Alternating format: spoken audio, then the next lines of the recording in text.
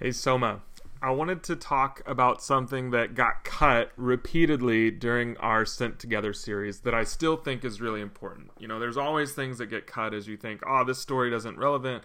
This little bit is not what the Spirit's really leading me to say today. That's not what we as a church need to hear and focus on today. And so there's always things that get cut, but there is one thing that I wanted to just sort of give as maybe a bonus little message that got cut as we went through Sent Together. And that is addressing this concept of living on mission or getting on mission. That's something that you'll hear us talk about often. That's something that we will say in reference to things like, hey, we need to live on mission. We need to help these communities get on mission. Is our community on mission? Like all of those kinds of things. And so I think it's important for us to understand, what is it that we as a church mean when we say living on mission? What we mean is that your entire life is lived with an intentional orientation on the kingdom of Jesus.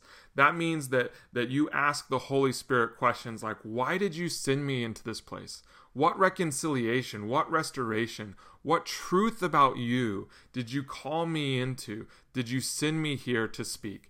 That means that you're asking the questions of, how do I seek the kingdom here, in this school, in this work environment, in this home, in these relationships? Living on mission is making Jesus known and participating in the reconciliation of all things that are in front of you.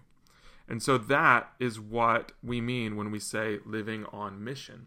And that's really exciting. I think it's exciting, at least, because we do this as scattered disciples, as if Jesus just sort of tossed us throughout this whole city, as if we're just seeds getting thrown out to blossom into all of this good gospel fruit. He sent us in all sorts of places, every sort of crevice, corner of this city.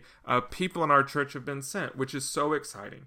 It also means living on mission, because it's as if God has gathered us together, put us in relationships with one another, put us in neighborhoods, put us in this part of the city to display the reality of the gospel too. As Eugene Peterson says, the church is God's billboard that says, coming attraction, the kingdom of God. So God has scattered us all over the city to live on mission, and he's also called us together in these relationships, in these communities, to also live on that mission, to also think intentionally, how are we called? And so we talk about this in terms of scattered mission and shared mission.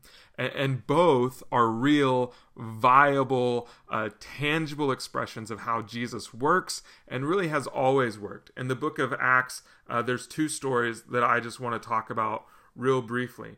The first is in Acts chapter 8, and it's with this guy Philip, who's a follower of Jesus, who's a servant of the church in Jerusalem, who cares for people, who lives within a community, in a place. He has purpose.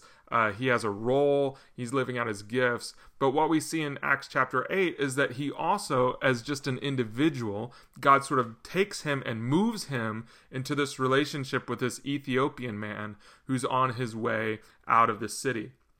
And what happens there is that Philip sees this opportunity for the kingdom of God. This person, this Ethiopian man, is reading the scroll of Isaiah, and he's asking questions about, what does this all mean?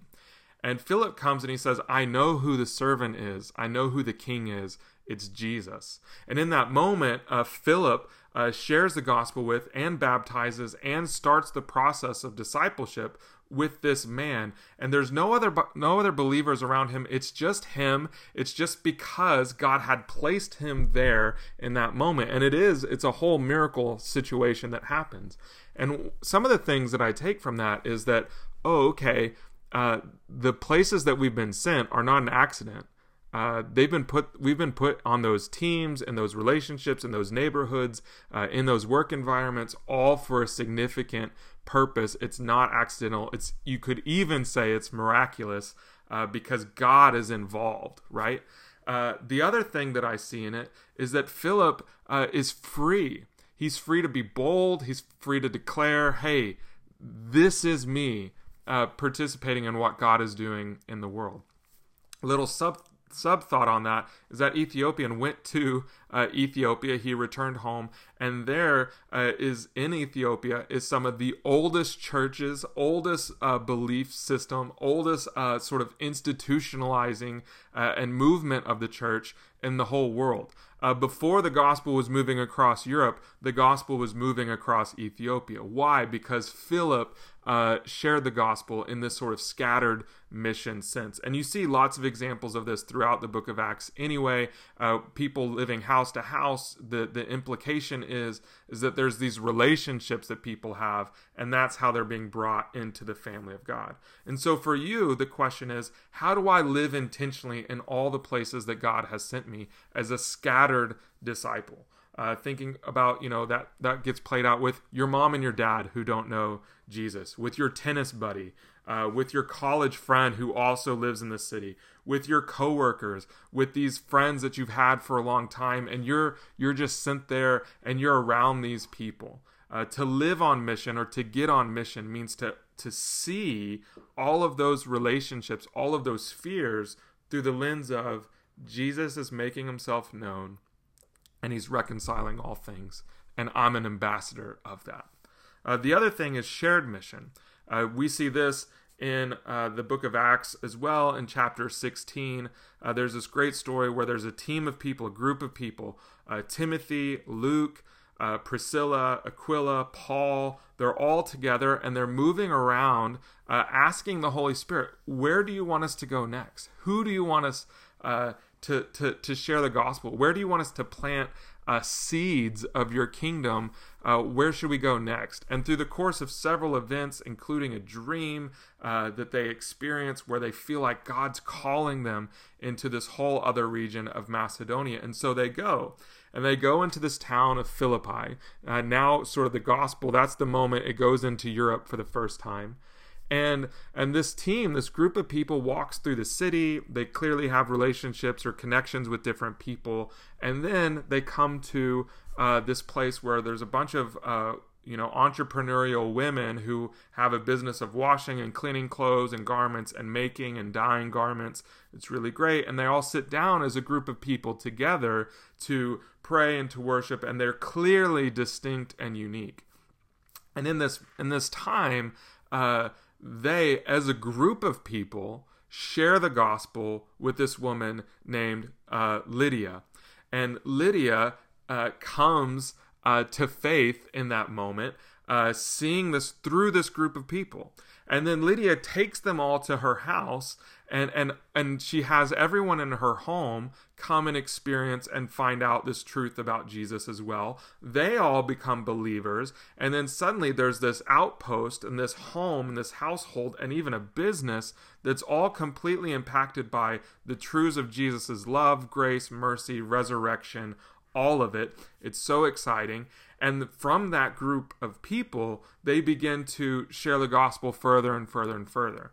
And one of the things that you see that I think is just an implication, and there's many other stories in the book of Acts about this too, is that the gospel isn't just, hey, one-on-one, we're all sent to these random places, and that's how it moves out, but it also moves through people, through communities, and the way that they love each other, and the way that they display God's grace, and the way that they share the gospel in each of their own perspectives makes a significant difference in the kingdom. And so we might think about getting on mission, and living on mission means, how do we as a group of people intentionally live in a way where we encourage, where we equip, but we also display Jesus to some people around us. You can think about multiple disciples in our church displaying the gospel in the same neighborhood, where neighbors get to see different pictures of Jesus's transformation through several different disciples. Or maybe there's the same group of moms and nannies at the park, and a group of people get to display the gospel there. Or a group of houseless people, where a whole team is sort of expressing and serving and demonstrating the gospel to them, or the same group of students at a school and the same families through a school, or the same group of artists, or the same group of engineers. There's many groupings in our cities, but one of the implications of the mission and living intentionally on mission is that we don't just have communities that exist for the sake of growing ourselves. That's definitely part of it, and that was part of it in Acts 16 too.